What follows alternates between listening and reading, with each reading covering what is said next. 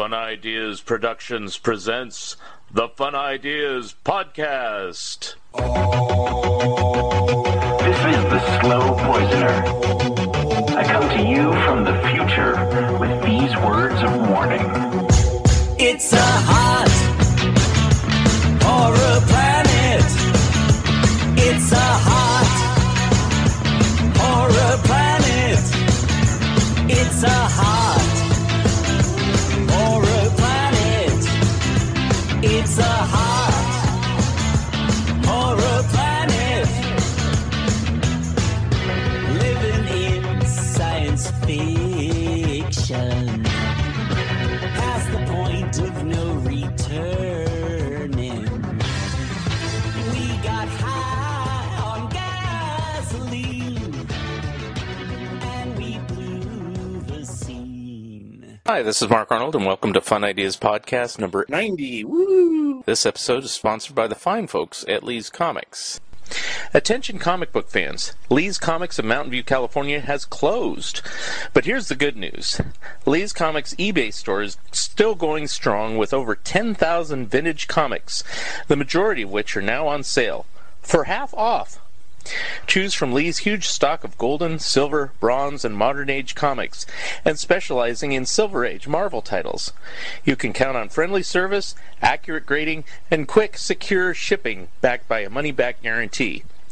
To check out Lee's eBay store, go to eBay. Click Advanced Search to the left of the search bar, scroll down to Sellers, and enter Lee's Comics Inc., period. That's LEESCOMICS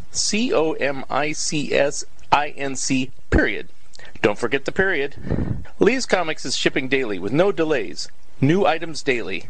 Mention the Fun Ideas Podcast and get a free bonus gift. Long title, Looking for the Good Times, Examining the Monkey Song One by One, by Michael A. Ventrella and Mark Arnold. A book that examines each song, gives lots of details about each song, and our own personal opinions. You can find this book on Amazon, Barnes & Nobles, and anywhere where good books are being sold. Our webpage is wordpress.monkeys.com, where you can see many of the songs and give your own opinions of them. And we will be discussing this more on Zilch. Hey Michael, it says here we've written another book about the monkeys. Wasn't the first one enough? Not at all, Mark. Our original book, Looking for the Good Times, Examining the Monkey Songs One by One, was very successful, but only covered half the story. Which half? The group half. Our new book, Headquartered, A Timeline of the Monkeys' Solo Years, covers the solo half. Who knew the monkeys record so many solo albums? Not only that, but this book covers all of their solo projects, including stage shows, horse racing, running record labels, directing and starring in TV shows and movies, voice acting, and jail. Jail? Did the monkeys go to jail? Ah, you have to read the book to find out. You've sold me. Have you sold them? Who's them? Those people out there listening to this. Well, listen to this. This book has discographies, photos, and other information about the Prefab Four, Mickey, Davey, Peter, and Mike, the Solo Monkeys, plus another nifty cover by Scott Shaw. Wow, he did our last cover. And this one's equally good. Where can you get this masterpiece? Announcer. Announcer? That's me. Get Headquartered, a timeline of the monkey solo years, written by Michael A. Ventrella and Mark Arnold. Those two guys. It's available in hardback, paperback, or ebook from BearManorMedia.com or from Amazon. Get your copies today. Cool. I'm going to get one today. The Warren Kremer book is now being laid out again after a long delay. And I'm still working on my Disney and Mad books and an article about Popeye. Today we feature the first of two-part interview with our guest, the preeminent animation historian, Jerry Beck. There is also a video version of the complete interview available on YouTube, so please check it out. And welcome to Fun Ideas Podcast number 90. Woo! And on the show today, our second video presentation, we have the legendary Jerry Beck. That's me. How are you today? I'm doing fine. I want to get Casper in the picture here. Here we go. Just for you, Mark. Just for the Harveyville fun times. All the Harveyville fun times that I've had. Doesn't make any sense anyway. So as I usually do on every one of these shows, I usually say, tell us a little bit about yourself. And in your case, I know you have a lot of interest, but we'll start off with animation because that's what you're best known for. How you got interested in animation? Oh, I feel like I've told this story before, and I probably have. So I hope if there's anybody watching, I hope it's not going to bore you again. Kid, I was a kid. I was in school. I loved comic books. I got into comic books, when I was like, I now realize I got into it later than a lot of other people. Like I was 8 years old, 1963. I'll give out my dates and years and all that stuff. But 63 was the first year I even saw a comic book, and I was 8 years old, and I loved them. I got into Superman right away, and DC and Marvel about a year later. But I just love it, and I wanted to draw. I just sort of the thing I wanted to be an artist and draw. I thought that would be a good job. Somehow I had that thought in my mind, and so I drew a lot as a kid, and I wanted to be a cartoonist. And back in those days, everybody forgets this is the 60s and the 70s even. Reading comic books when you were older than a certain age, you were looked at as a pretty silly, I could use worse words. People really looked down at you that, you were like, something was wrong with you if you still not only read comic books, but watched cartoons. Because nobody remembers this, but 1968, 9, the 70s, it was, unless, and I heard Danny Fingeroth on one of your previous podcasts talk about going to the 1970 Comic-Con. In 1968, when I was 13, I went to the first Phil Seuling Comic-Con. I happened to be lucky enough to live in New York City, and in Queens in my case. And, my grandmother found an article about this comic book convention that was going on, and she was reading the Saturday newspaper. And I was reading it like, what's the, the next day on Sunday, with a few dollars in my pocket, I went to the Statler Hilton in Manhattan, and I remember the elevator door opening, and I seeing a dealer's room and seeing boxes of old comic books and fanzines and things. And I'm like, holy shit. I mean, at 13, I found my world. This is my universe. And I still wanted to be a comic book artist, but in the next few years, going to high school, getting fanzines is the only thing that kept me alive. Those were my lifeline. We didn't have the internet back then. We didn't, it was a different world. So I wanted to be, I started watching cartoons when I came home from school. Bugs Bunny and Casper were on in New York back to back. Casper at, I think, 3 or 3:30 and Bugs Bunny at 3:30 or 4 or something like that. And I watched those things while I was working. I couldn't believe, I couldn't imagine, how do you take something that's drawing and have it move and talk? It just was an unimaginable thing. I got into figuring that out. I also began to realize in my teenage years that the animation was funny, and at least in the case of the Warner Brothers cartoons. I thought they were really, really funny, and I was beginning to get all the jokes I never got before when I watched these. Yeah. So I got really interested in the cartoons, and the thing is, back then, this is the mid-'70s, early 70s, there were no books. There was no books. There was no internet. There was nowhere to go to learn what was the name of that cartoon I just saw. How many were there? Who directed these? Who made them? There was nowhere to go. The closest thing was Mike Barrier with Funny World. Funny World. I didn't even know about that. So. Funny World came out in, the famous, he started doing those in the 60s. I didn't know about this then, but in a part of Kappa Alpha. And then the 12th issue, which I think was 1970, was the famous Bob Clan. He instantly went from a crummy mimeographed fanzine to a professional typeset, beautiful magazine called Funny World. And that alone was something to be in awe of. I remember I was at a creation convention in 1972, I think it was. Could have been 73. Might have been 72. And somebody was selling I think it was the 13th issue, which is the one that has Chuck Jones, big interview with Chuck Jones. And there's a Carl Stalling interview in it. Yep. And the magazine cover says, or on the back cover, it says, interview with Chuck Jones, Carl Stalling, and it's a professional-looking magazine. And I kept thinking, there's a magazine that has interviews with Carl Stahl. Who in the world knows who that is unless you're watching these cartoons? Anyway, I bought that thinking there's a world out there that is into this. And but it was really just Mike Barrier and the few people who read Funny World. And most of those people were reading it because he was talking about Karl Barks and stuff like that. And I ate that up completely, and I was a little bit of a minor pen pal with him, but not quite. But anyway, I got into the history of animation. I started going to School of Visual Arts in New York. I wanted to be an animator after high school. And the problem is, in the mid-'70s, as we know, that was the nadir, if that's the right word. Is nadir the right word? I think it's the opposite. Yeah. What's the opposite of nadir, though? It's the bottom. The bottom. Nadir's the bottom, yeah. The peak is the other, whatever. Oh, okay, nadir. The climax or the no, nadir is summit. The word. Nadir is the bottom, yeah. Okay, it's the nadir. I had the right word in the first place. Yes. The nadir. It's the nadir of the animation universe. I mean, except for DePatie Freeling, except for, I mean, really, even Walter Lantz had given up. I mean, there was no animation happening. Disney was still making stuff like the Aristocats and Robin Hood, which I think were the worst or some of the worst of the Disney animated. That's me. The Hanna-Barbera had started farming out animation to Australia and Japan and whatever. So the thing is, animation looked awful. That was on Saturday morning.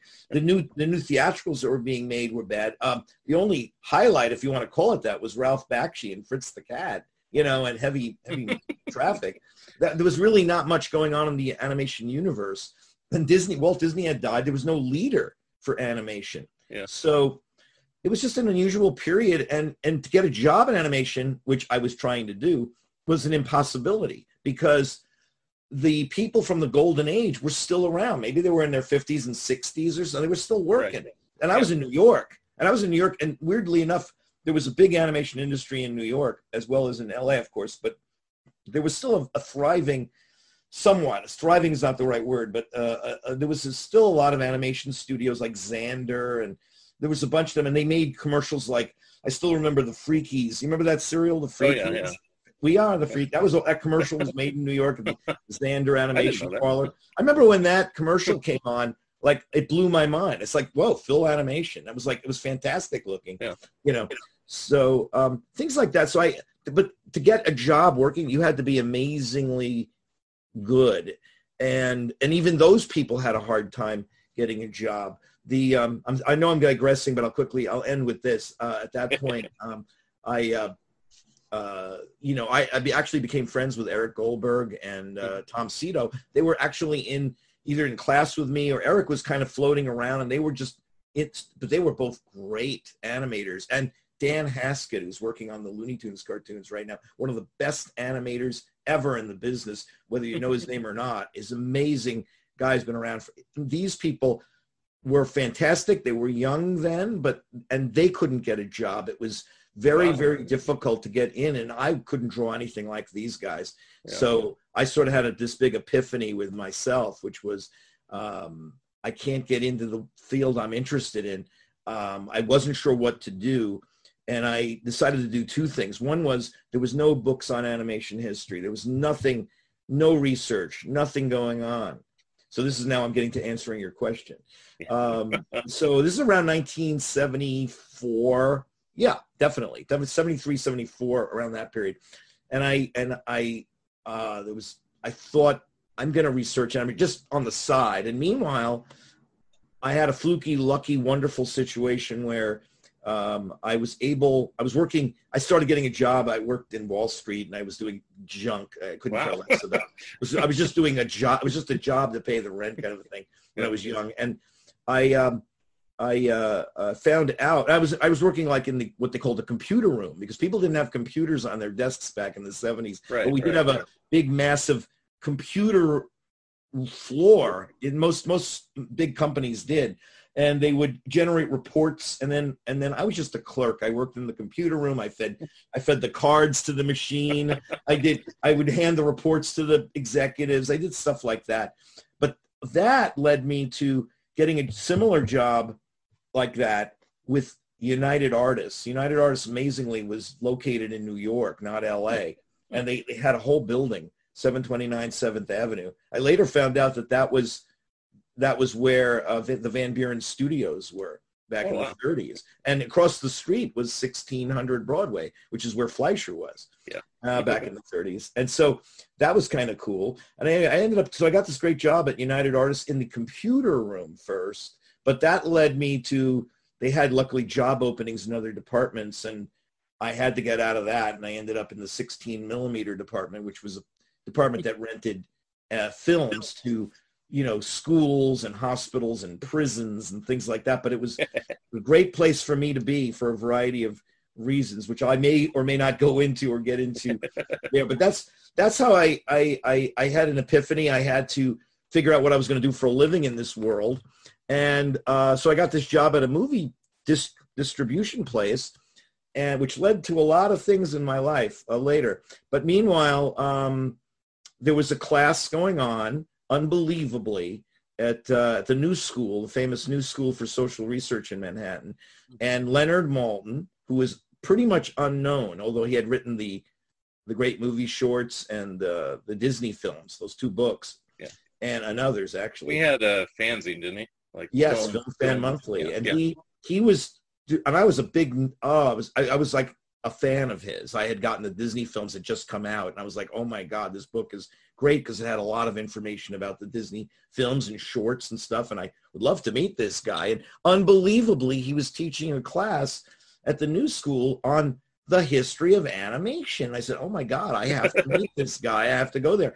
Turned out to be a 4-credit class, meaning you had to be enrolled into this university to take it.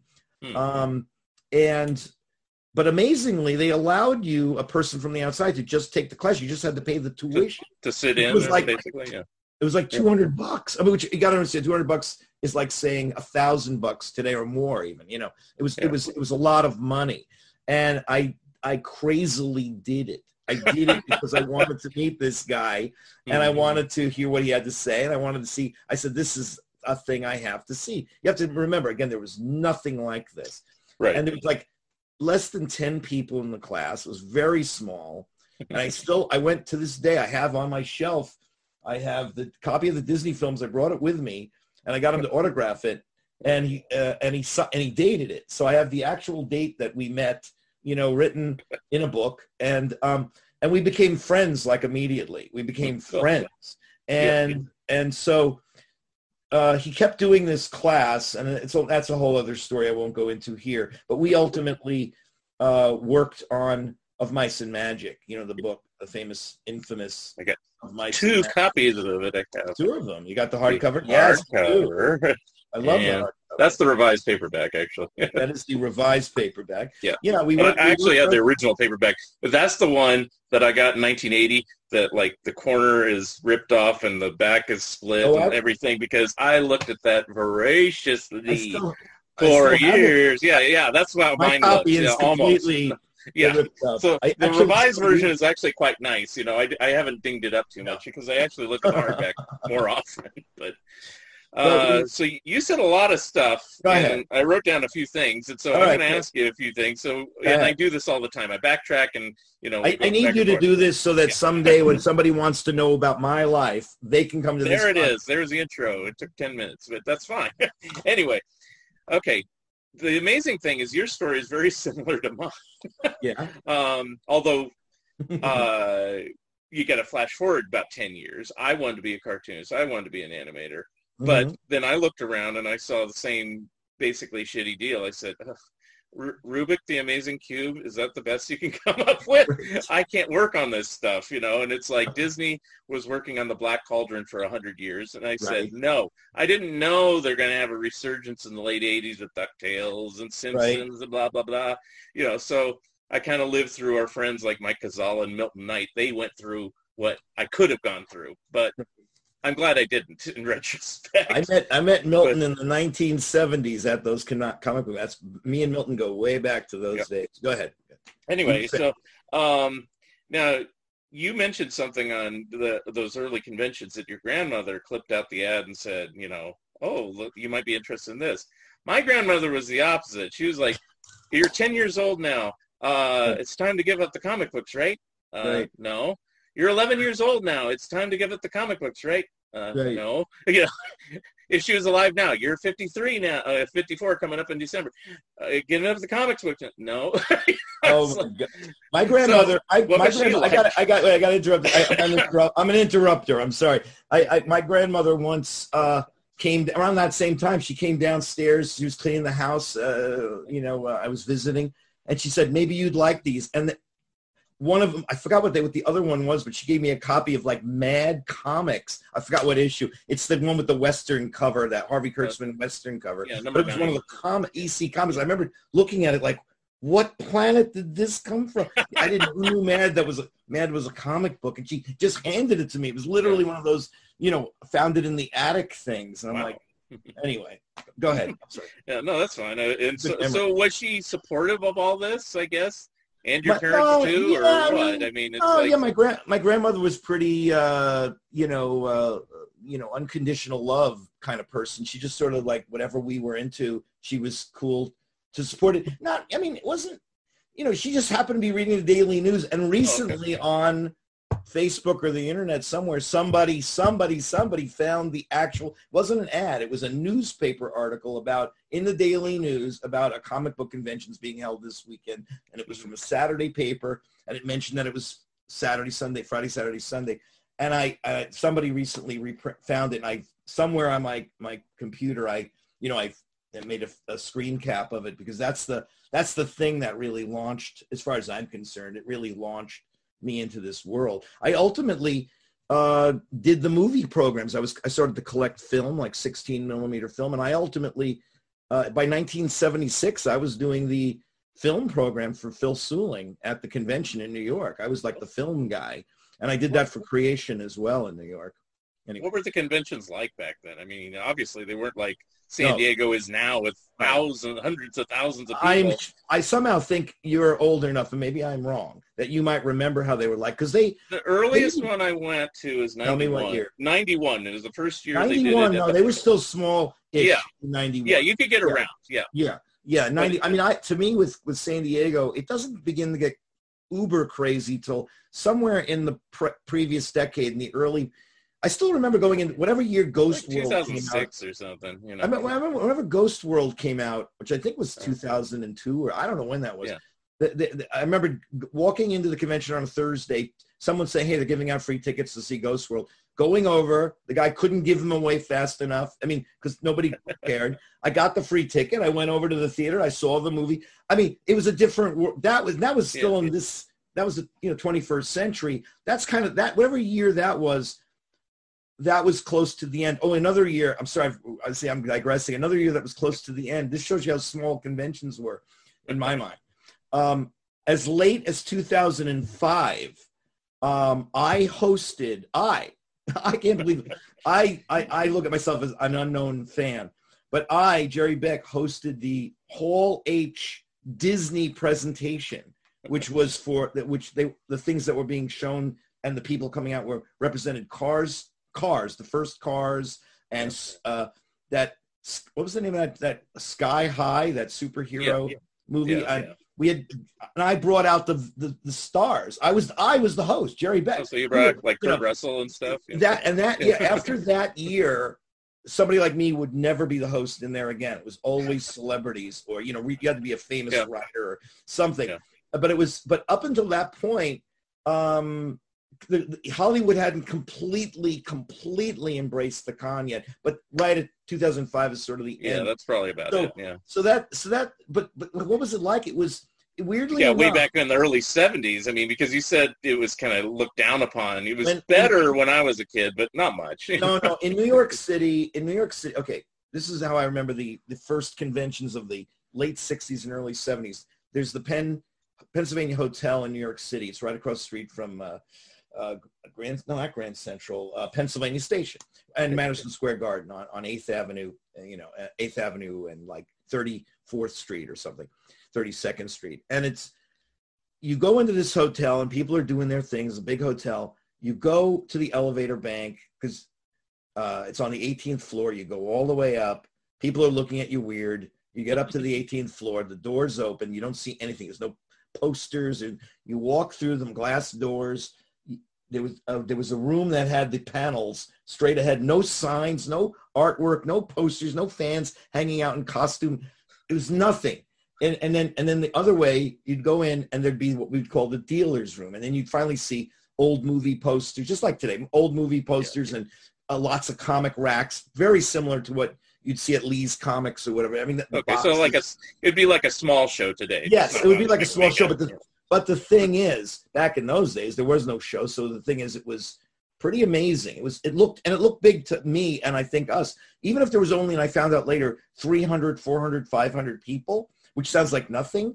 It was 300, 400, 500 people who cared about the same stuff you did, and they were all there. By the way, another thing about the old conventions that was really cool was this lasted for a long time. I think it's ended now, but it probably ended again in the last 20 years. But there was a thing about in the old days where there was like this universal, like there was an assumption that everybody cared about all of this stuff, and in my mind, they were right. If you liked comics, you liked Carl Barks and Little Lulu and Superman and Kirby and Marvel and Warren and whatever else was going on, and you liked the Golden Age, and Captain Marvel and all this stuff.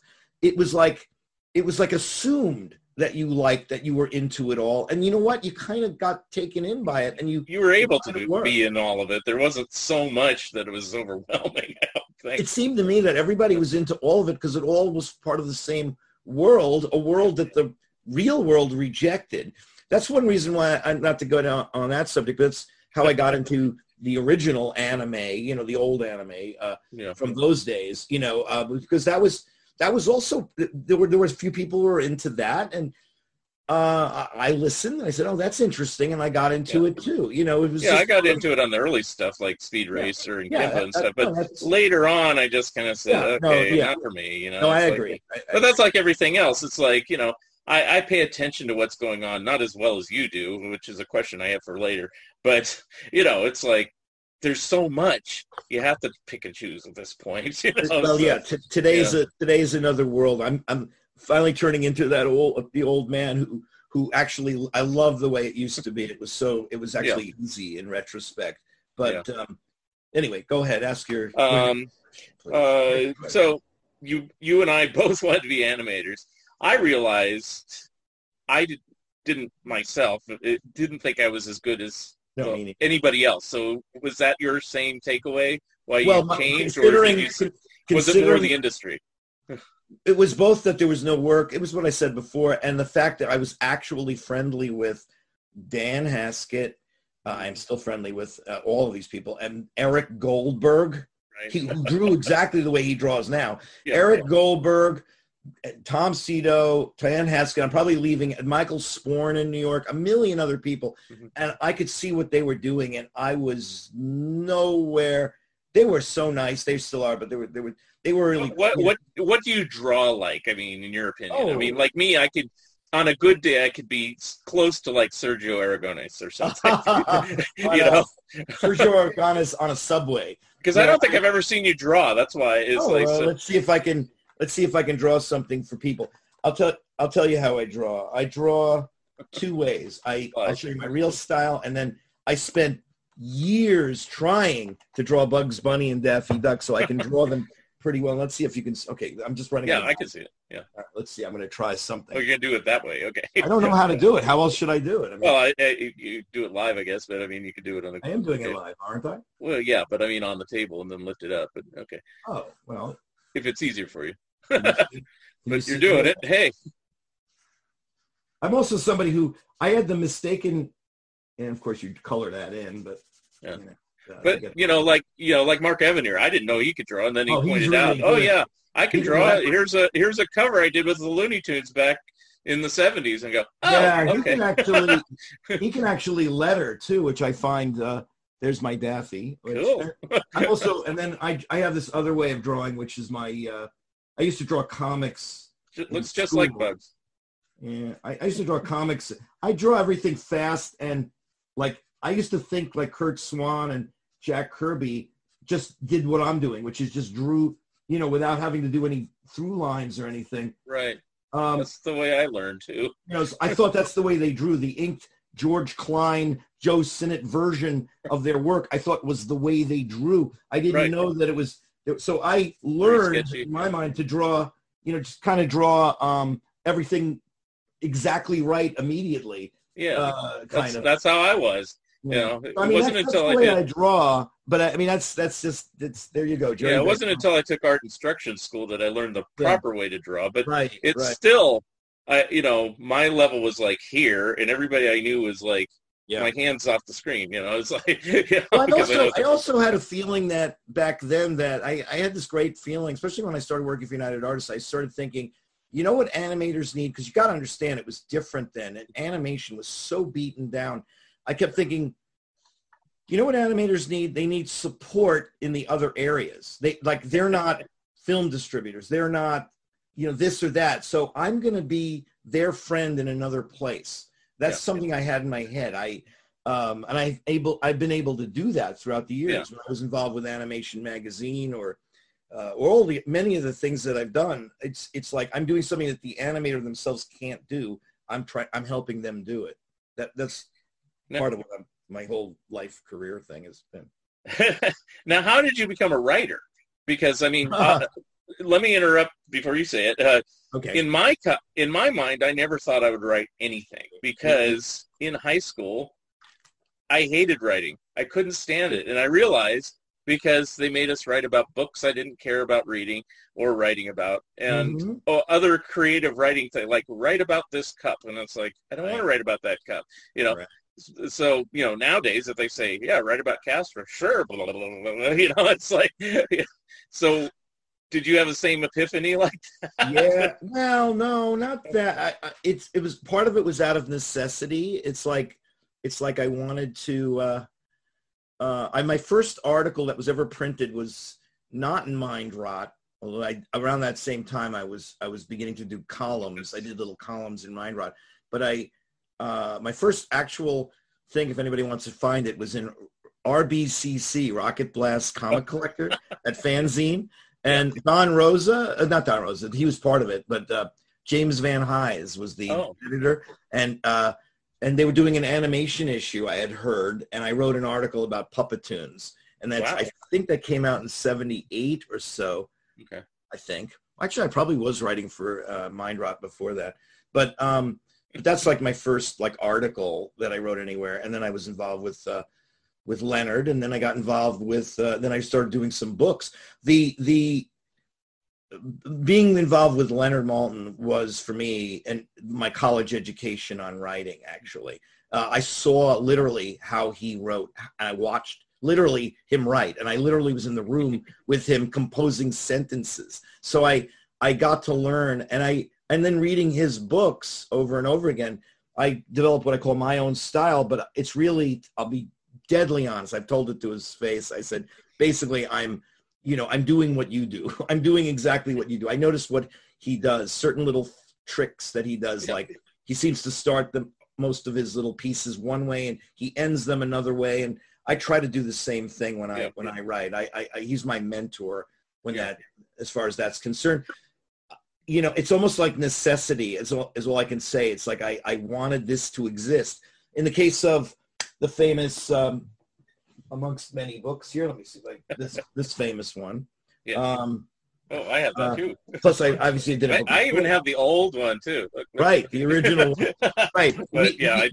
We wanted those books to exist. There was nothing like it, and we wanted them to be. So the only thing you can do is to write it yourself, and so that's some of my books too. It's like there's no book about Dennis Jimenez. I'll write one. There's no book about DePatie Freeling that besides this one. That one. Yeah. So I wrote one. Anyway, I told you I had a bunch that's of your a book. books there. You know, I feel free to ask me questions about any of that stuff. Yeah, well, that's also There's a good playing answers field. to all the questions. Yeah, That's all I can yeah. say. There's But plenty of answers. well, I do have a Malton question since you said Malton. Okay. I met him once a few years ago when I did my Disney book, and he was very gracious and nice. He always seems like a nice guy when I've seen him on interviews and on Entertainment Tonight and everything he's done for 100 years. Was he that way behind the scenes and more? I mean, it seems like he's pretty genuine. That's Leonard. You know, very excited about everything that he does, and he's like, "Oh boy." No, Leonard's the real deal, and I feel bad about myself sometimes because I'm not as nice as he is. He's one of the nicest people ever. I'm not as nice as him. I'm you know. I don't know what to say. I just he's what you see is what you get there. He's the real deal 100%. I mean, I think he'd admit to this if you've ever seen him on any early TV appearances and things. He was what we would all call later a nerd, you know, way back when, before that term was ever. Yeah. He was kind of golly all shucks. So I'm so excited to review this. I mean, he wore the suits and had the glasses and back then short hair, which meant it was very nerdy, you know, and then he as he aged and the world changes, you know, it sort of perfectly fit in with the rest of the universe the way he is. But he's what can I say? I mean, he's one of my best friends. He's a really, really nice guy. Well, I mean, you know, you and him were my heroes. That's what everybody who isn't here that would who's read of Mice and Magic would probably say the same thing. I mean, that book was the godsend book. I mean, prior to that, I mean, you mentioned there was nothing except for an occasional article or fun. No, there was. I can tell you what there was just for this to be fanish. There was Joe Adamson's Tex Avery King of Cartoons came out, which Leonard edited. Leonard was the editor of that. Yeah, and then. And my good friend Leslie Cabarga did the Fleischer story. And I think, and not counting or counting The Art of Disney by Christopher Finch that came out. Those were the three main books that were out before Mice and Magic. And also, here's another trivial thing.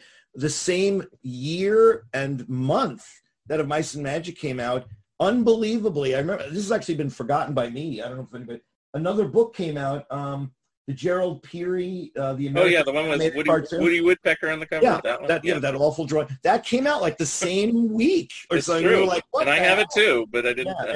That was a weird thing. Yeah, but and back then you could get all the books. I mean, well, for me, the most fascinating thing is when I used to look up things in the encyclopedia. So I mean, it's like. But they would have like a panel from Nancy. Yeah, it's something, you know, and it's like you'd look up like Walt Disney, and it's like, I didn't know much about Walt Disney other than I knew he died the day I was born. I've said this before, yes, the actual day, but. I didn't know how long ago the cartoons were made because, you know, you don't pay attention to that. I didn't, you know, it's so it was, I was reading the Encyclopedia Britannica or something. It said Walt Disney, born 1901, blah, blah, blah, blah. And it says his first major motion picture feature film animated was Snow White, which came out in 1937. And I was like, oh, you know, because my dad was born in 1938 and still with us. And I go, this movie's older than him? That's not possible. Right. Because I thought they were all made like in the 50s or 60s. I didn't think they were made in the 30s. You know, and then I found out the same epiphany with like the Three Stooges. They had some show, and even my mom pointed out, so, oh, Mo Howard's going to be on this show. Okay. Who's this old man? You know, it's like, you know, I didn't realize how long ago a lot of these things were done that I was liking. I remember feeling that way. Well, with animation, it's a little easier because it really doesn't date, meaning unless there's and I think that's why it was a bigger shock. Yeah. You know, that's why I said, I thought, you know, because I knew I saw Snow White in 1975. That was the reissue. Right. And I knew it was a reissue, but I didn't know. I figured it came out probably in like 55 or something, 60, whatever. Right. You know, I didn't know dates, and it's like 37. No, they tried very hard to hide that. It's like I collect the press books, you know, and like the 1975 press, and they make it look like it's a 1975 movie with the ads, you know. You know, it's when I teach, I'm teaching animation history, and I actually go out of my way with my PowerPoints to only show my students, in the case of the Disney films, that the original advertising, original posters in 1937. I don't show them any later reissue. I know it's a weird thing. I don't say anything to them about it. We talk about the movie, and I show the poster, because I don't want them to think. I want them to know. I want them actually to think it's an old movie. I want them to think it's old. I want them to think it's some. This is what happened way back when, way before any of us were born. And it's true. Even my dad. So next question. Next question. Okay, so part of the reason, I said when I emailed you, I said, eventually I was going to ask you to be on the podcast. I just wanted to get a bunch under my belt and get, it's not like you're so special. It's just that, I get all the bugs out of the system before, And so anyway, the other day, I actually finally got this on Blu-ray. It was the Batman the movie with Adam West and Burt Ward. You're on it. I think you're probably on the original DVD, not just this Blu-ray, but I didn't. I think I'm only on the Blu-ray. I could be wrong. Oh, okay. So anyway, I said, you're on everything, and it just made me think, and you kind of alluded to it either before the show or during the show, I'm interested in a lot of other stuff than animation, but, that's what I'm kind of pigeonholed and everything. The other stuff you're interested in, you can rattle off other stuff you're interested in. I'm probably interested in most of the same stuff. What happened in your career or whatever to kind of gear you towards animation more than, say, working at a comic book company like DC or working in feature films as maybe a director or something, just something different, because you have these interests. You saw Batman on TV. You were all excited. You could have followed that path. You could have said, I'm going to work for DC and draw a Batman or whatever, So I wanted go to. Ahead. I heard you when you were talking to Danny. I think he alluded to, maybe he didn't, but I was actually one of those kids in New York, and I took the famous DC. DC had a tour their build of their offices in the 60s, and I don't know how long that lasted, maybe into the 70s. But when I was like 13 or something, I took the tour. I also went to Mad Magazine. I also went. They didn't have a tour, but they let you walk around. It was the weirdest free. I met. Was this on Madison or on Third? Madison. Okay. For Madison for Mad. Yeah. And for DC, it was 575 Lexington Avenue. Oh, wow. Before they moved to that Third. I've never been to that when they were. No, Third, Mad was on 3rd Street. Was it?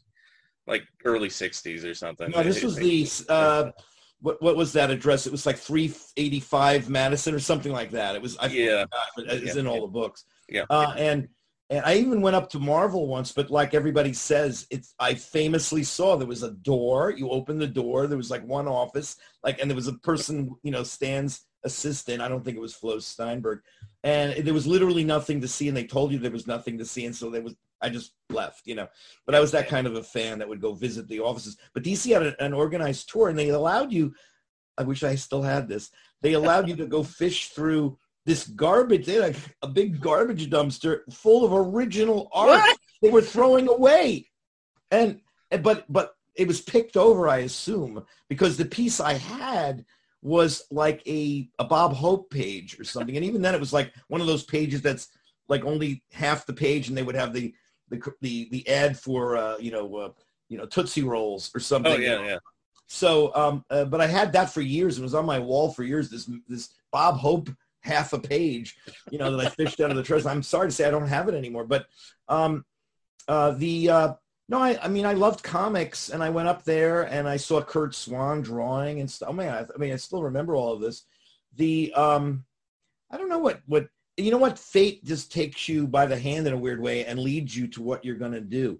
I say this now as an older fellow. Yeah. And I'm looking back now at what my life was like when I was those days, when I was in my early 20s, late teens. I had no freaking idea what I was going to do for a living, or where I was going to be when I was aged 45, or what was I going to be when I was 40. I remember I'd say 45 because I figured out early on that 45 is how old I'd be in the year 2000. I wondered if I'd still be alive to see the century change. In the year 2000. Yeah, I know. So I always wondered about that. And then finally you start doing stuff, and then you don't think about it. And then when you get older, you start wondering what happened.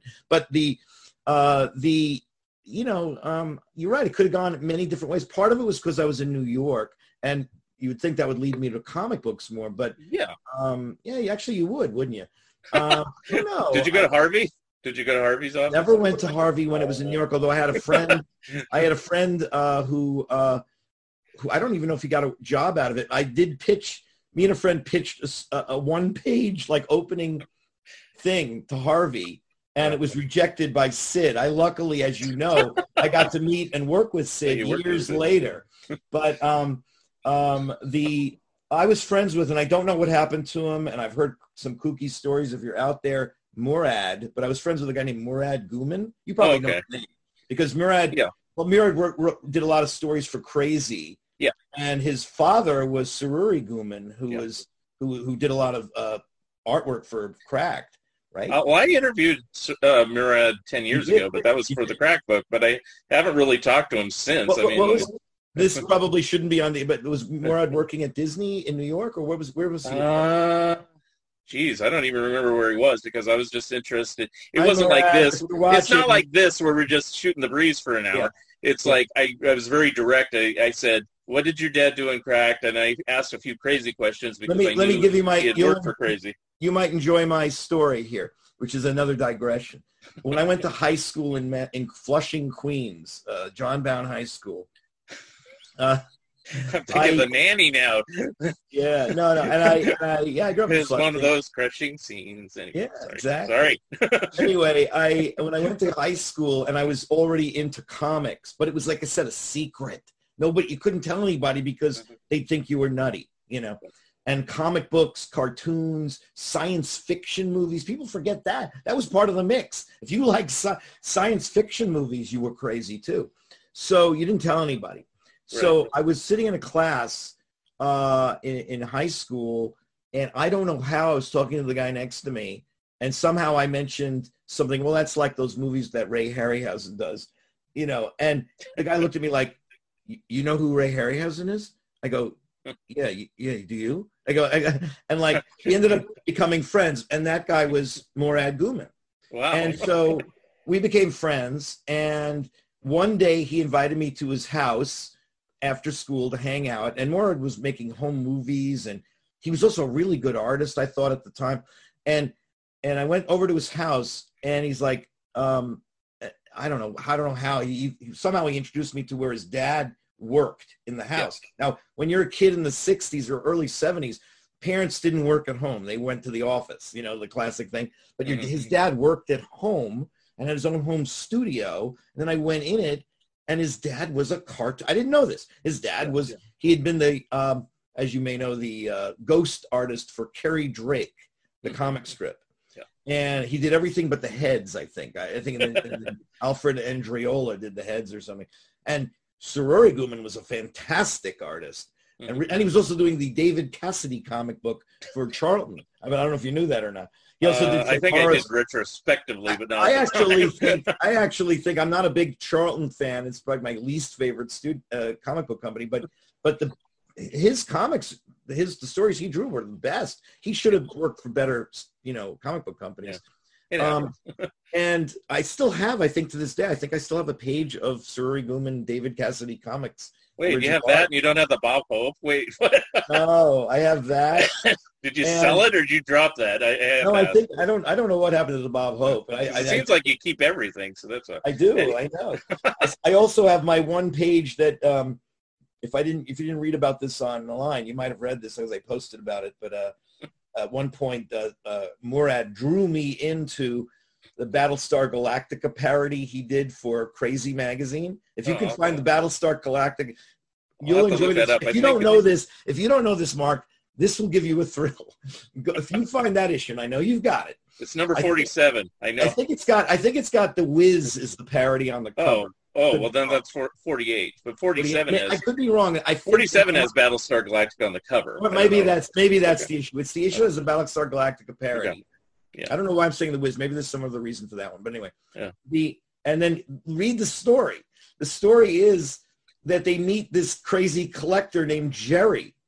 And it's me. And it's a character of me without my glasses. And definitely what I look like back then. Yeah. And he did it totally, and he totally handed it to me. It was a complete surprise thing. I mean, it doesn't mention Jerry Beck or whatever, but if it was me. The character that it's supposed to be is me. Ridiculous. Anyway, and I think I have a page of that somewhere. Speaking of Charlton, I know you didn't like it, but did you ever go to Charlton? Oh God, I know it's a derby. Yeah, no, they were in Connecticut. They were a little too far for me. Okay. I drove past where it was about 10 years ago when I was in New York last. But Charlton fascinates me. I seem to like, so far in buying back issues of things, I like I don't even know what year they started, but I like the 50s stuff that they did. I'm not... It's 1945.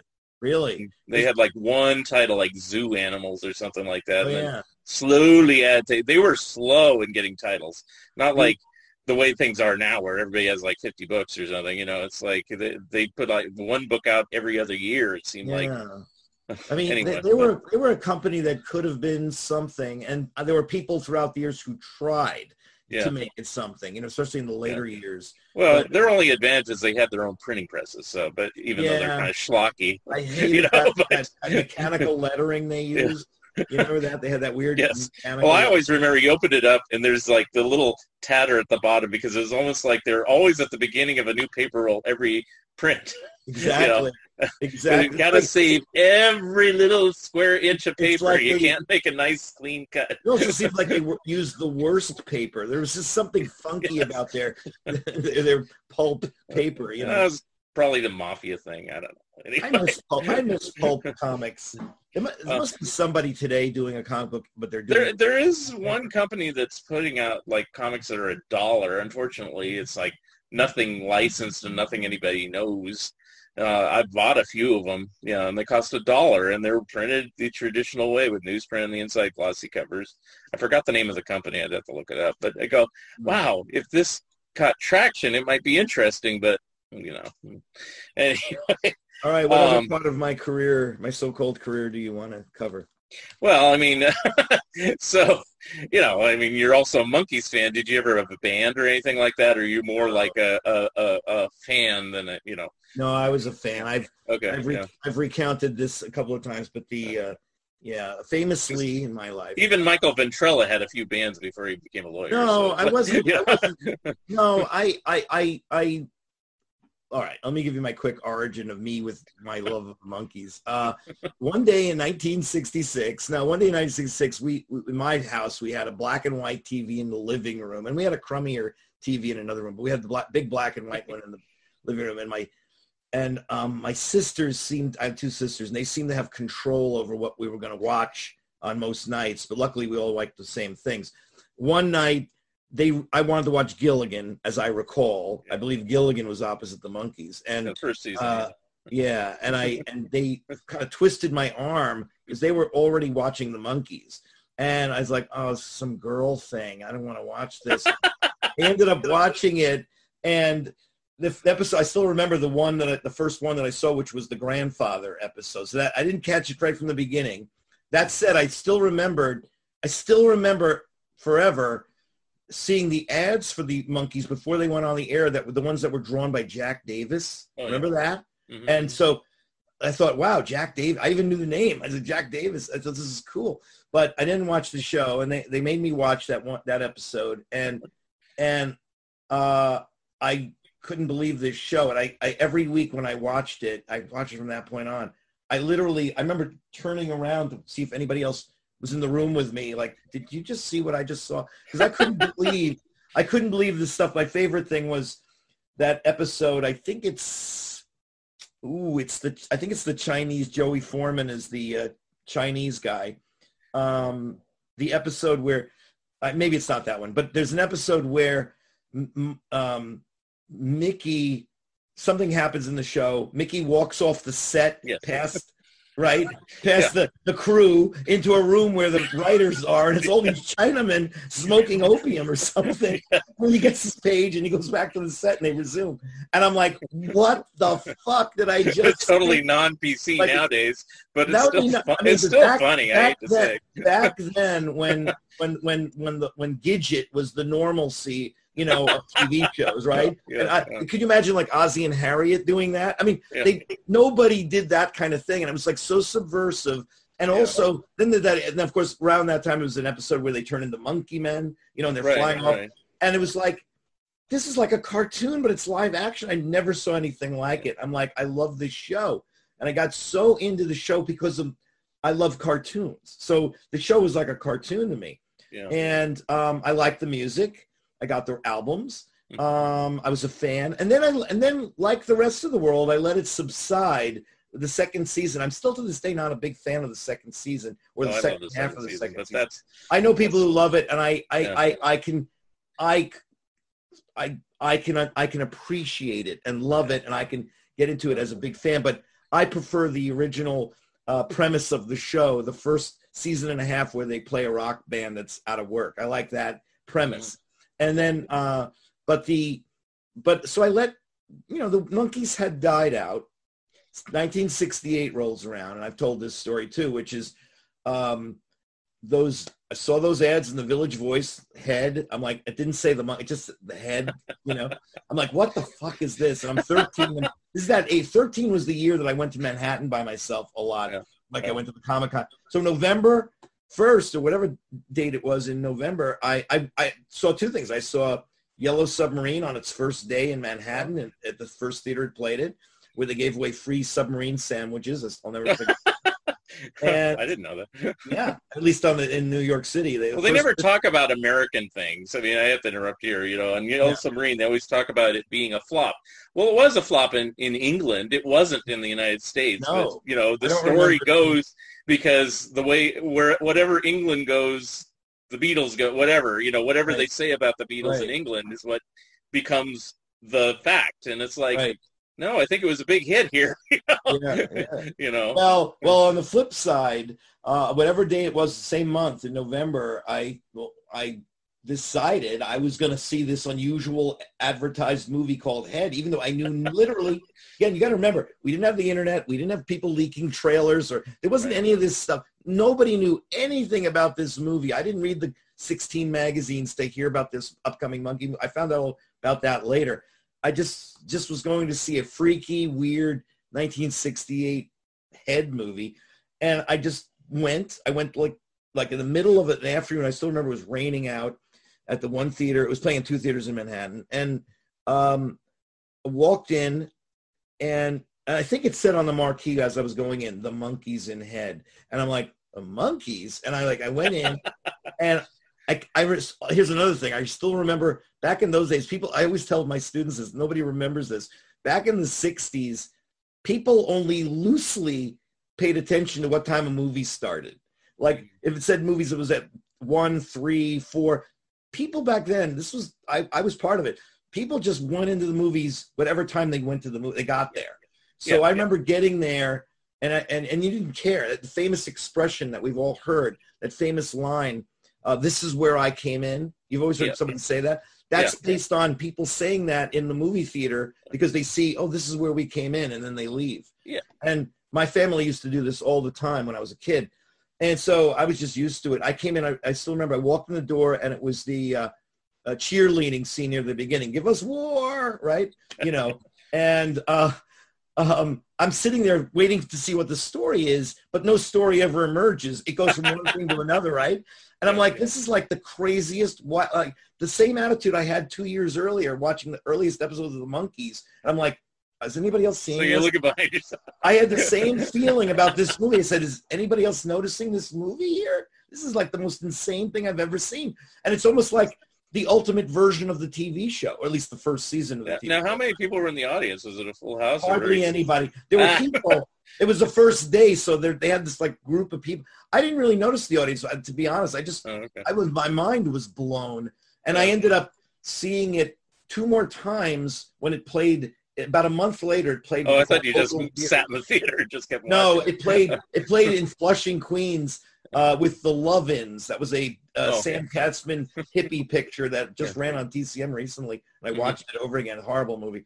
But so I went in for Head, then I saw the Love-Ins, then I watched Head again, and I bought the album, which I still have when it came out, and that the album, because as you know, it has almost the whole soundtrack, not quite, of the movie, that was one way for me to relive it, because again, no video, no VH, we didn't have any way to see a movie again, and it took years. I wrote to Bob Rafelson. There was an article about Bob Rafelson because he became famous later, a few years later, with 5 Easy Pieces and King of Marvin Gardens, and there was an article about him in the Daily News in New York, and I said, I'm just going to write this guy a letter and say, because he mentions Head in the article. Oh, that was his first movie. I didn't pay attention, So I wrote him a letter, and he wrote me back saying, "Oh, don't worry, Head will be around. It's in the vault." That's all he really wrote me. But it was like, because I was like desperate to see it again, and I thought, how would I? And then finally, it did show up 2 places, mainly in New York City. There was this repertory theater called the Elgin Cinema, and they brought it back, and it was like, whoa. And I've been a fanatic for it. When I started collecting 16 millimeter films, I immediately was on the outlook, and immediately I lucked out and got a print of Head, Technicolor 16 print that I had back in the late 70s. So I was able to watch it over and over, which I saw that movie so many times. And so I'm a big nut on Head. I have a lot of the press kits and lobby cards and, and all the stills and all that kind of stuff. And that's why I got to thank you, although I think they misspelled my name on Andrew Sandoval, who I got to meet.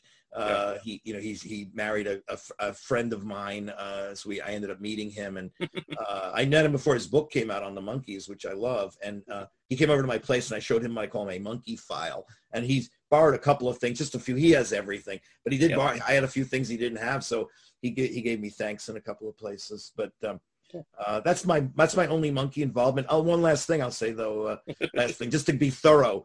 No, me and my friend Fred Velez. Yeah, I was going to say you're friends with Fred. I knew that. Fred and I met. Fred and I met at the Elgin Cinema at the end of the screening of Head.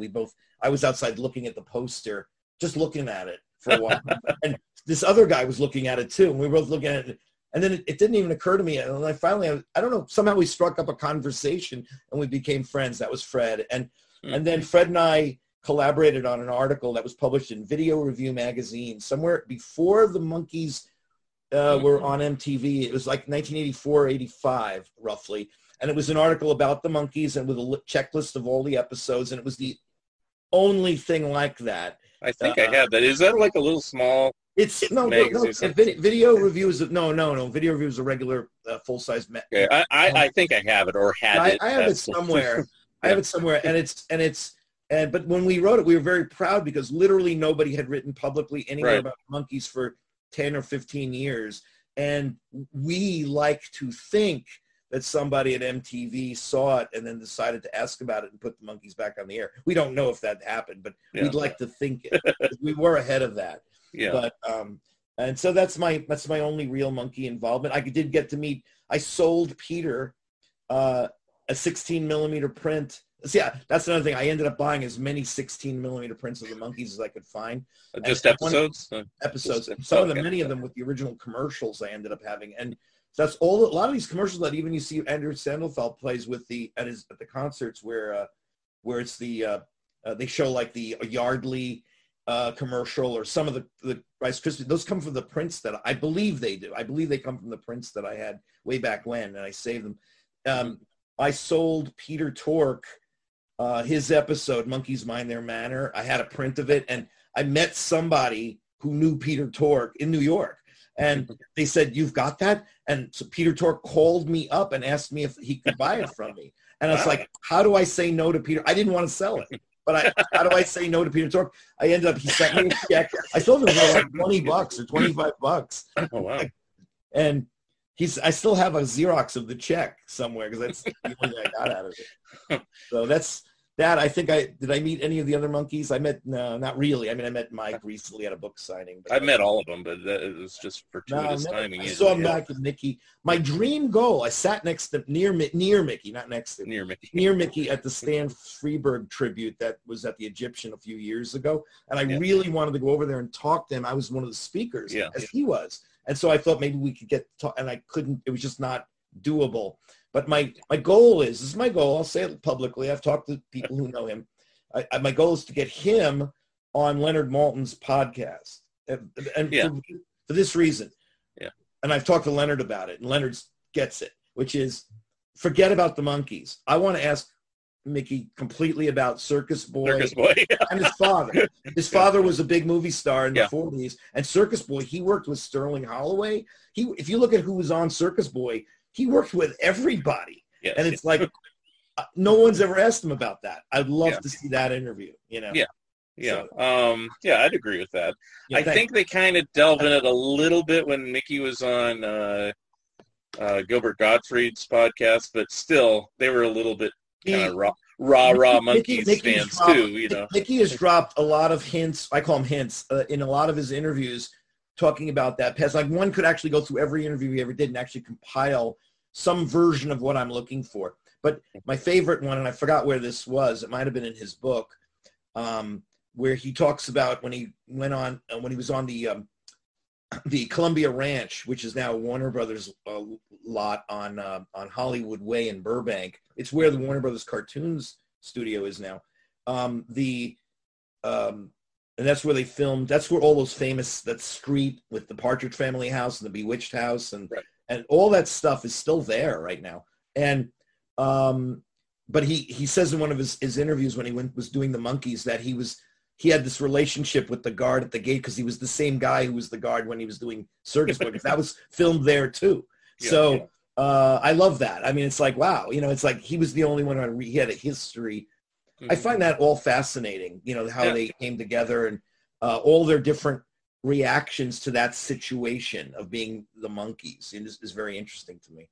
Now, since you generally know about like animation, you know, the hang-ups and whatever of getting things released, is there one about Circus Boy that is preventing that from being released? Because I mean, you could market it as before he was a monkey, you know, and I think people would buy it. I don't know if Columbia cares. Are they the ones that are? That's probably the bottom line, is they don't care. But they do care enough that I believe they restored them, right? Weren't they? Yeah, well, they restored everything. I thought they went one year and restored like the trailers and everything that they ever did, the newsreels and everything or whatever, you know. And so it just seems like a no-brainer unless they don't have the rights. Well, that's been the problem. As you just said, they restored.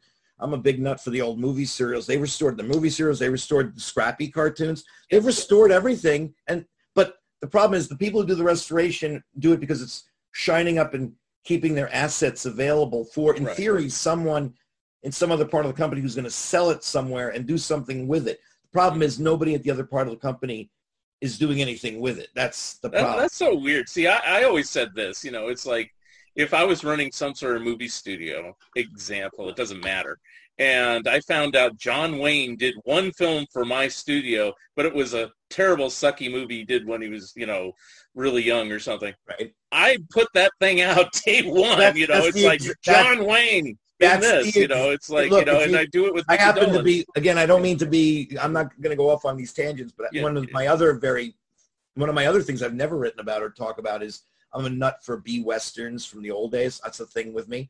And you just described exactly what happened at Warner Brothers. And you probably know this, that Leon Schlesinger produced, I think it was 6 John Wayne B Westerns in 1934, 35.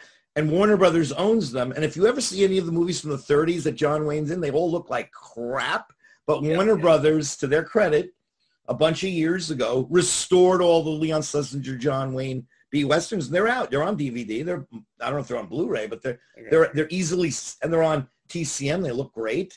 You know, those were actually his first starring Westerns, believe it or not. People don't. I mean, he starred in some other. Well, it gets complicated. Right. But you know what I mean. It's like, so, you know, I wouldn't say that Circus Boy would have been a high priority, but. No. After 40 years of reunions or 30 years of reunions, and the Monkees are still viable in 2020, putting out a live album, and the two are still touring and stuff like that, you know, you think, you know, maybe we could put this out as a special set and get Mickey to do some commentaries. You would think, but as you know, I have a whole other career with trying to convince studios to do stuff with their assets, I call them. Yeah, well, I know you said on Stu's show once, you said, like, animation's like the bottom of the barrel. So is TV like one notch above, and it's like, Yes. Okay. It's Right, one notch above. One notch above. Yeah. Okay. In fact, So I'd almost say it could be like this because at least the cartoons are in color. Yeah. See, that gives them some. I mean the ones that are in color, that gives them some viability. Whereas TV shows could be in black and white, which is a notch down. And if it's there was one year I think I mentioned this on Stu's show actually recently, but there was one year about, oh my God, probably 20 years ago where that I had cable. We all have cable TV, and I had WGN from Chicago. And there was a law. So I did talk about this on Stu, and somebody wrote in to correct what I'm saying here exactly. But there was a law that you couldn't, like, if Cheers, let me see if I have this right. If Cheers was on in our market here in LA, like on Channel 9, but they were running it on Superstation WGN, they had to, by law, change it if WGN was being, on cable TV and you could see it in LA. They had to change it so that they had to mask that half hour with something else. Yeah. So what happened was, oh my God, it was glorious. They got a package from NBC or something like that. It was a bunch of old NBC and Republic owned TV shows. And it was stuff like Pete and Gladys, Captain Nice, My World and Welcome to It. I mean, I'm trying to remember the ones that I was watching, but it was like suddenly 20 years ago, there was this little golden age of these shows nobody saw except we saw them.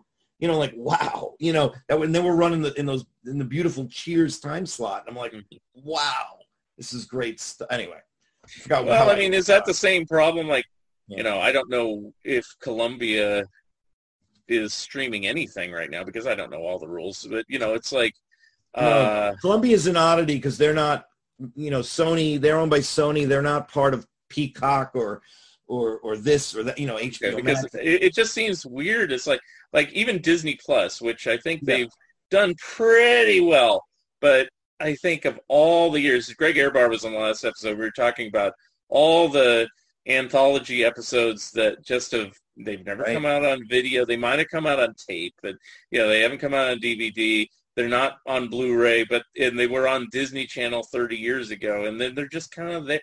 And you're saying, well, a lot of them have to be remastered, but then I have a few that have been remastered, and they're still not putting them on there. And it's like, it can't be that only Mandalorian and Hancock fans are buying this channel. I didn't. Buy it maybe I'm wrong, but I like to say ye of little faith. What I mean is, all my Warner Brothers cartoons. I mean, look, my attitude is they're going to put more of the old Warner cartoons on. Because they got to be searching for product. I mean, that. Yeah. Even Disney could sublease using Circus Boy again and say, "Oh, we're going to put Circus Boy on Disney Plus." No. I'm old enough to have seen this problem happen 2 or 3 times, and the problem is, unfortunately, the audience's expectations. What I mean by that is this: I remember this being this way with VHS, and then later with DVD, and now it's with the streaming services. Everybody expects everything immediately. Now, if we're up to me, you'd have everything immediately. But everybody expects it. They never put all this stuff out immediately. It sometimes takes years, but they eventually do it. I still remember when VHS happened. People kept saying, actually, they had the flip side. There was a perception that everything was out on VHS at one point. And people like me would go, well, no, that's not available. That's rare. I'd be telling people, you're talking about a film that you think it's out, but it's not. And then the flip side, I think with DVD, there was suddenly this fandom for everything where everybody wanted it right away. And I get that. I'm there too. But they don't do that. But I believe they will. I really do. I just, maybe I'm stupid. I just believe that they really will put out this stuff eventually.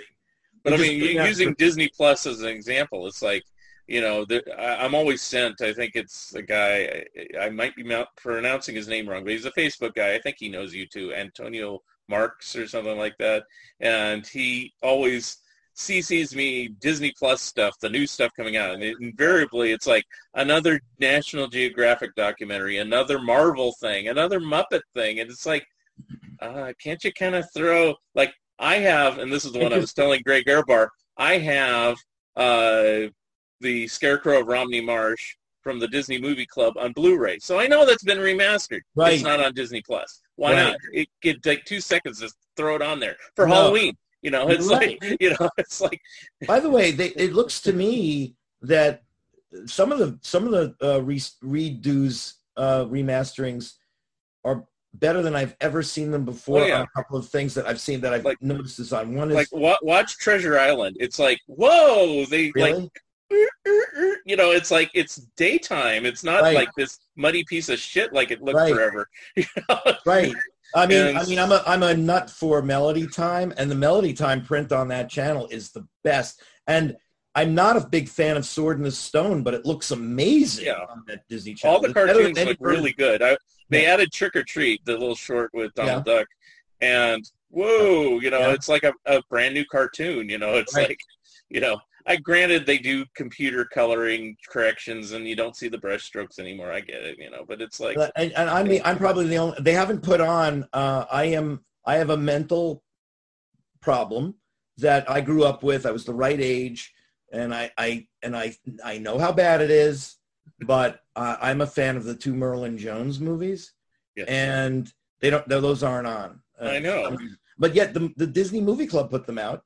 yeah, and they're on DVD. They're not too bad. I mean, it's Oh, like, they're I on don't know DVD, how much they're- remastering. But they're not on. But they're That not. technology, I don't know. It's like how much remastering needs to be done if it looks pretty sharp on the DVD to put it on streaming. I mean, does it have to be Yeah, I think 1080 or whatever for it to be HP I think- HD or whatever? I think there is, but I'm not the biggest expert on that either. People think I am, but I'm not. I think there is. They're also, when they remaster stuff, at least my friends at Warner Brothers, what they're trying to do is they're trying to go one step ahead. They're trying to remaster stuff for whatever the next G that's the next thing that's going to come up for it. That's what they're doing. They actually did that a long time ago. That's why stuff is available now, because they actually remastered stuff 10 years ago that is perfect for now. But the new stuff they're doing, they're trying to do it. Now, I'm going to ask a Stu type question, but it's actually one that's, because he doesn't care about anything in the 70s or later on anything, it seems. No. Anyway, but for a while there, Warner Archives was kind of issuing, just kind of haphazardly and randomly, just any old Hanna-Barbera cartoon show from the 70s, 80s, or 90s, or whatever. So you'd get Roman Holidays, you'd get Chan Clan, you'd get, all this bullshit, crap shit. But I have a fondness for it because I was a little kid at the time and I wanted to see it. And so there's a few that are just like not out, Is there a reason for it? They just haven't got to it yet. Like Those Were the Days is one. It's a Holmes type of thing, and it's like, I never watched it as a kid. I thought it sucked, but I'm kind of curious to see it now, So, is there a chance that these missing ones will be put out? Or well, there's a chance. Look, I'm not the biggest expert on that. I had nothing to do with any of those, except I learned that the reason a lot of these random Hanna-Barbera shows came out on DVD or whatever format is because they were remastered for Europe. And so thus somebody in Europe, or the whole company in Europe, paid the money to remaster it, and thus it cost them no money to put it out here, and that's why they did it. Those were the days. Nobody had I haven't done that one yet. Okay. Why I was able to get them to put out, not that anybody cares, that I will never regret it. I was going to ask about that. So about Johnny Cypher and Dimension Zero. They look beautiful if you've looked at it. They are remastered because somebody in Europe, Warner Brothers, got an order to do it. They spent the money. They did it, so it cost them no money. And believe me, it took me years to say, look, it'll cost you no money. It's already done. And they just did it at the end of the rope here. They just did it to get me to stop talking about it. I really want them to put out the. Well, are there other things like that, or can you not name show names? Well, no, there's things like shows that are remastered that they could put out, but they don't. Another one that you may not care about that they did remaster and then didn't put it out for years.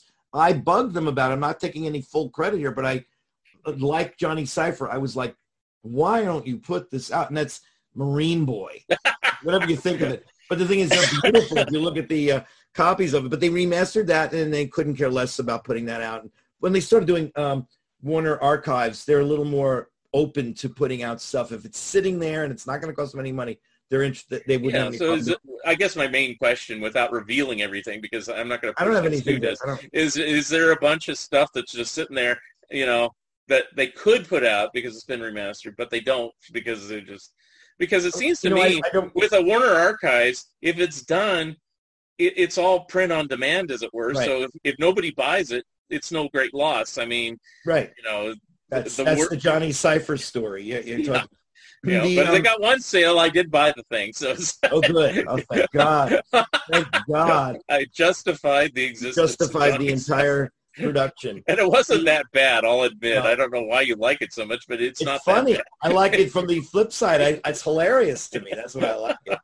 In fact, and Sid, by the way, wrote many of them, as you may know. Yeah. Sid Jacobs. And that was the reason I took a chance on it, because I vaguely remember it as a kid. Barely. Oh, I didn't grow up. It didn't even play in New York. I saw it later, and I couldn't believe it. It's like, oh my God, I can't believe Anyway, I still can't believe that show. I don't know. In New York, did you have a Kaiser television station? No. Oh, okay. Good. No. Well, you might know. I don't. When did you move to LA? 86. Oh, okay. So that's a long time later. See, from 73 to 76, I lived in Palos Verdes, and they had a Kaiser station, Channel 52. And they used to play stuff like that. They played the bizarrest stuff, and there was a similar one which I eventually worked at later when Kaiser wasn't owning it, called Channel 44 in San Francisco, KBHK. But all these Kaiser stations, when they ran it, they would run all the same shows on all their stations. So you get Three Stooges, you get Speed Racer, you get Little Rascals, you get a Johnny Cypher, Huck and Yogi Casper, Popeye. I can rattle them off because they played them the whole time I lived down there, and it's like, and then when I moved back to Bay Area, San Francisco area, they played all the same stuff too, but I couldn't get Channel 44 as well. So, because it's pre-cable. So it's like, but that's where I saw a lot of that stuff. Oh my God. Yeah, those are the days. But you didn't have a station equivalent like that in New York then? Well, we didn't have that. We didn't have that one. We had Channel 5, WNEW. We had WPIX. Channel 11, those were the two biggies. And then we had Channel 9, which played all the weirder stuff. They were an RKO station, not Kaiser. They were RKO. And those were the three. Between those three and being in the biggest market, we got mostly everything. Johnny Cypher is one of the few shows that I believe never played, but I'd be hard-pressed to name another show. I can think of a lot of junk that played. Now, we did have also UHF stations that were like out in the boonies or New Jersey or way out in Long Island, and they played a lot more weirdo stuff. But somehow we could see everything. We even had in New York we had some Japanese channels on UHF back in the 70s that ran like the giant robot shows from that time in Japanese, and that's how a lot of us Space Giants and little stuff like Ultraman and that. Ultraman, Go Ranger. The original, I want to say, like, not the Transformers, but, those giant robots. I forgot the name now. Oh, Space Giants. Yeah, well, that's the one I know. It had Goldar and Silbar and, whatever. Anyway. Yeah. I mean, Mazinga, like Mazinga Z, right? Yeah. That kind of thing.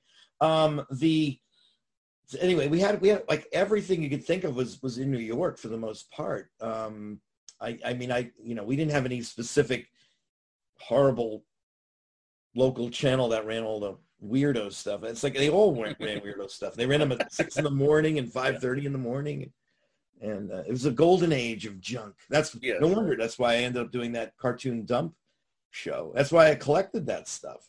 I always collected those films on 16. I'm surprised for Cartoon Dump you found things I never saw because, I would seek out the weirdest stuff on TV. Well, I mean, I was literally seeking. Well, actually, that comes, as you know, that comes out of my worst cartoons ever shows that I was doing in San Diego, and so thus I spent a few years. I already had my own collection, but then after doing it a year, 2 years, 3 years, I suddenly started going over to my friends and saying, well, do you have anything that's really bad? I mean, like funny bad, and people would haul out these things that I never heard of or nobody ever heard of. Sometimes they were pilots. Unbelievably, they had them. There were pilot shows that were the Mummy Nappers is one that comes to mind that I showed. That's all silhouettes. It's silhouettes of humans against cartoon backgrounds. It was never. It was just one episode. I have it, and of course, there's something called what was it called? Bat. I'm forgetting the name of it. It's not a Batman thing. It was more of a Bat Masterson thing.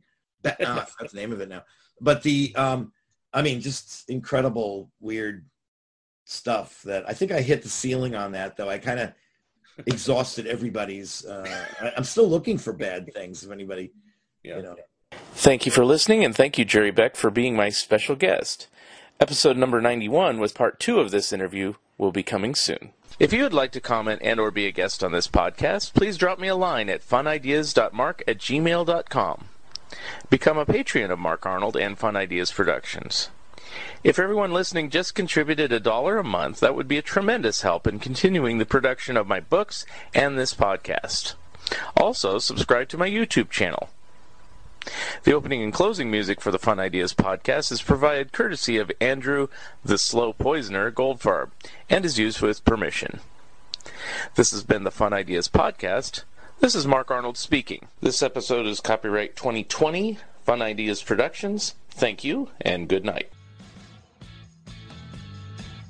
Headed home to a cardboard hut with duct tape doors. At the price I'm paying, be glad it isn't yours. Now get up, Crab Mountain, get up.